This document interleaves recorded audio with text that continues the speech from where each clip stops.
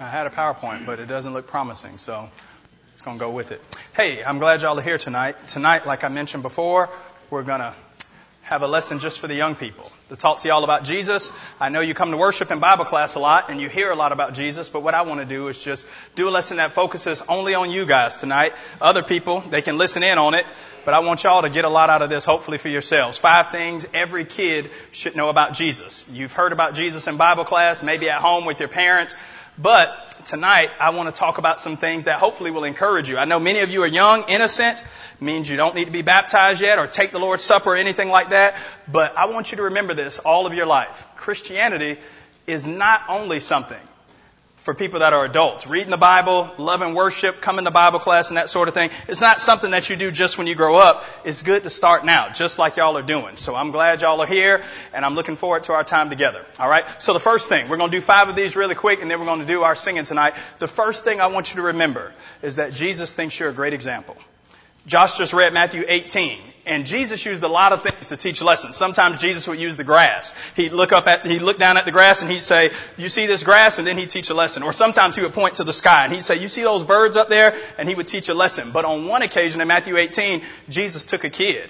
There was a child in the audience. He was teaching these adults and he grabbed the kid and he said, would you come up here? And he used the child as a lesson. And he said, now you see this child, they were arguing about who's the greatest. And he looked at all the adults and he used the little child and he said, if you want to be in the kingdom of heaven, I want you to be like this little child. I want you to follow this example and I want you to be humble. God looks at children. He looks at you all and he sees how you play together, how innocent you are, how loving and forgiving you are. You guys, oh, there we go. Bang, there we go. All right. And so God sees that. He sees your innocence. He sees your heart. The Bible says God looks on people that are humble and lowly and he lifts them up. And when God looks at children, he says, you know what?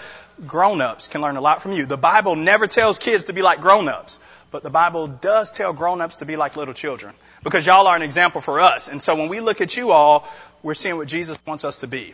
You might see this in school sometimes. Your teacher's going to do a math problem and she comes to the front of the class or he comes to the front of the class and says, I'm going to do this first problem first and then you do it. Or I'm going to write this sentence at the top of the page and then you write it. Or if you're playing basketball or football, the coach says, okay, set up the cones. We're going to do this drill this way. I'm going to do it first and then you. We all need examples. And Jesus looks at children like you and he says, now you're the example. And he says to us grown-ups, look at how they are. Look at how they live. I want you to be like them. You're already an example. In the mind of Jesus, you're already great, just like you are. Here's number 2. Jesus loves children. In Jesus' life, he loved being around children. In Matthew 19, there were some children trying to come to him and the disciples tried to get in the way. And Jesus said to me, he loved them. On one occasion, there were some kids around and he brought a child up and sat the child in his lap and he prayed and he blessed the children. Jesus loved spending time around children. He would use them in his lessons to help them teach. One day there was a boy in John chapter 6 and Jesus was preparing to do a miracle and the boy had the 5 loaves and the 2 fish. He allowed Jesus to use it and Jesus used it as an opportunity to not only do a miracle, but to show the example of this man, this young boy who was giving, and Jesus used him as an example. Jesus loved children and he still loves children now. John 3:16, you probably know this verse already. For God so loved the world that he gave his only begotten son that whosoever believes in him might not perish but have everlasting life. God loves everybody in the world, but he especially loves children. Now, I want you to know that for this reason. When you come to worship services, you all are never in our way. Children never irritated Jesus. They never got under his skin. Jesus loved children being around, and we love it when y'all are around too. Jesus loved children, and he loved them being in his presence. Coming to VBS and Bible class, Jesus loved children being there, and we want you to always remember that as you grow up here. Keep that in mind. Your mom loves you, your dad loves you, your grandparents love you, but nobody loves you like Jesus. Jesus loves you the most, and he wants you to love him back. Live your whole life thinking about this one thing. No matter what you do, Jesus loves you. Here's number 3.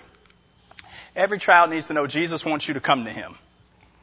Jesus wants children to come to him. He wants you to be in worship services like this, and he's inviting you to come. Now, maybe you've been to a theme park before. Some of you just got one, or the fair or something like that. And what they'll have when you get up to the ride, sometimes they'll have this measuring stick, and you can't ride the ride if you're not this tall. Anybody ever seen that before? Show of hands. That ever happened? You don't like that, do you, Kara? You don't like it. And you might tell your mom or dad, I can ride that. They say, listen, if you're not tall enough, you just can't get on. Listen, when you come to Jesus, he never says, well, you're not big enough. You're too small. No, Jesus says you can come. Now, you may not need to be baptized yet or take the Lord's Supper, but when you come to Jesus, He never turns you around. Jesus wants children to be around Him. He wants you to come. He invites you to come. Come to VBS. Come to Bible class. Sing the songs. Jesus is inviting children to come to Him now. The Bible actually says it's better to do it now because the days may come later on. Ecclesiastes talks about people that sometimes wait too long. And you might grow up later and you get too busy or you change your mind. And so Jesus says, let the little children come to me because the kingdom of heaven is made up of individuals like you. God wants you to come to Him and take Him serious right now. You're not too young to start taking notes in Bible class or in worship. You're not too young to start singing the songs already right now. Don't think, well, once I grow up, I'll get serious about Christianity. No, you can do it right now.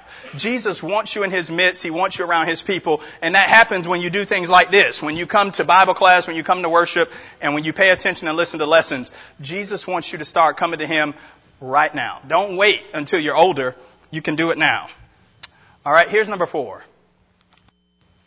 Jesus is the Savior of the world. Jesus is described a lot of ways in the Bible. Sometimes the Bible says Jesus is our Creator. Jesus is the King of Kings and the Lord of Lords. Or Jesus is God, the Bible says. But the Bible also tells us that Jesus is the Savior of the world. Now, I don't know what you all think about when you think about Jesus being the Savior of the whole world. But what that means is, it's not like a superhero. Sometimes you watch cartoons and they sort of save the world. With Jesus is different. Jesus saves us in the way we need it the most. Jesus saves everybody from their sins. Imagine if somebody went to the beach and they got out there and the waves got too high and they couldn't swim. They would need somebody to go in and rescue them. It would be a bad idea to send somebody in after them who couldn't swim. Then you just have 2 people that were in trouble. You would need somebody, a lifeguard or somebody who knew how to swim, who could help somebody else who was in trouble, and ultimately to save them and rescue them. And that's what Jesus does for everybody in the world. Jesus rescues us and saves us from our sins. That's what His name means. In Matthew chapter 1, when He gets His name, Mary gives birth to Jesus, and the Bible says, you'll call His name Jesus, because He'll save His people from their sins.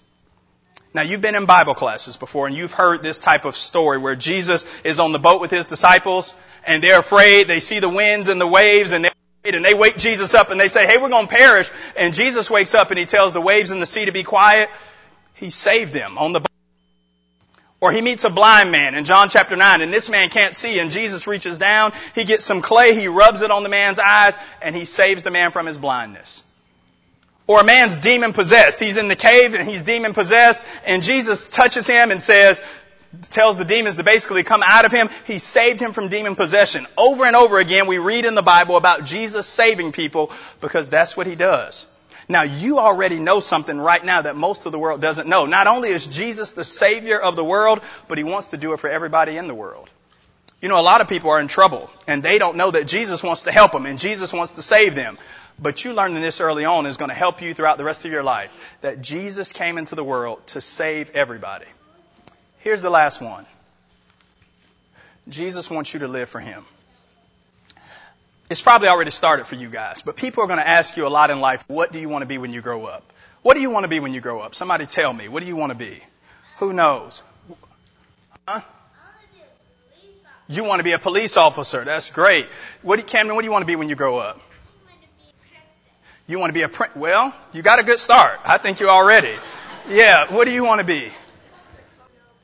Probably a cop. What do you want to be, Chef? Interior designer. Nadia, what do you want to be? A baker. A teacher. Listen, people are going to... Go ahead. What do you want to be? A firefighter. Listen, people your whole life, they're going to ask you, what do you want to be when you grow up? Jesus cares about that. But He cares far more about who you're going to be when you grow up. Oh, what do you want to be? That's great. But Jesus is more concerned about, now, who are you going to be when you grow up? It would be great if all of you right now just made up your mind, I'm going to be a faithful Christian when I grow up. No matter what I do. God doesn't care if you work at McDonald's, Burger King, if you become a princess, a plumber, or a police officer. God wants you to be a Christian when you grow up and to follow Him. When I was preaching in Florida one time, I baptized a man. He was 91 years old. He couldn't even stand on his feet. When we got him to the baptistry, we had to put him in a chair and sit him down in the pool. And there were 3 other guys, and we had to lower him down. He couldn't walk. He was 91. When we baptized him, Jesus did just what we said a moment ago. He washed away his sins. He forgave him. He was saved. But you know what would have been better? if he would have did that at 9 instead of 91. God will save us at any time. But you know what? The time to live for Jesus, you should start right now. As much as you think about what you want to be when you grow up, start thinking about, I want to be a faithful Christian. As long as I live, I want to study the Bible. I want to read the Word of God. I want to love people. I want to be kind. Jesus wants you to live for Him. That's what Matthew 6:33 is about. Seek first the kingdom of God and His righteousness. That means put Jesus first. I know some of you play baseball and football and you love sports. That's great. But put Jesus first. I hope you always do good in school and you always take school seriously and you always do your homework and you always get good grades. But put Jesus first. That little song we sing in Pew Packers sometimes, hear, believe, repent, confess, and be baptized in the water, that's about more than just dunking people in the water so their sins can be forgiven. It's about, that's how it all starts. That's where Jesus saves people. And then they can all. And that's what God and your parents and the elders of this church and all of us want for every one of you. Live your whole life following Jesus Christ and live for Him. And in the end, no matter what else you do, no matter whatever else you become, you'll be glad you did. Now, your parents are very surprised. They didn't think y'all were going to sit still the whole time, but we showed them, didn't we? Listen, I'm glad y'all here tonight. Jesus loves you. I'm persuaded that if Jesus were here today, He would love Packers. He'd teach any one of these Bible classes, but He would love the ones with the little children. Because when you read the Bible, Jesus loved being around kids. And as long as you live, I want you to know Jesus loves each and every one of you. Enjoy your childhood. Enjoy your innocence.